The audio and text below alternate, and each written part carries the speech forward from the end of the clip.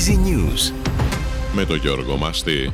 Τον τραγικό απολογισμό από την πυραυλική επίθεση στο νοσοκομείο της Γάζας ανακοίνωσε το Υπουργείο Υγείας των Παλαιστινίων.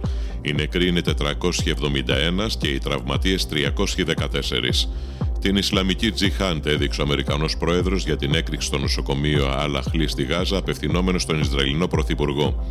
Η Χαμάς κατηγόρησε στην Ουάσιγκτον ότι είναι συνεργός στις σφαγές που διαπράχθηκαν, όπως υποστηρίζει, από το Ισραήλ στη Γάζα.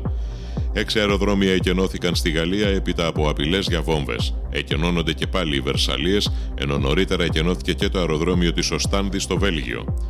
Θα ταξιδέψω στο Ισραήλ όταν το επιτρέψουν οι συνθήκες, είπε ο Πρωθυπουργός Κυριάκος Μητσοτάκης στο Υπουργικό Συμβούλιο. Το Σάββατο έχει προσκληθεί και θα μεταβεί στο Κάιρο στη Διεθνή Διάσκεψη για τις Εξελίξεις στη Μέση Ανατολή που οργανώνει ο Πρόεδρος της Αιγύπτου. Σεισμός 4,3 Ρίχτερ σημειώθηκε στις 2:55 το μεσημέρι στη Σμύρνη στην Τουρκία και έγινε αισθητός και στη Σάμο. Είχε επίκεντρο την επαρχία Μπαγιντήρ και το εστιακό του βάθος εντοπίζεται στα 7 χιλιόμετρα.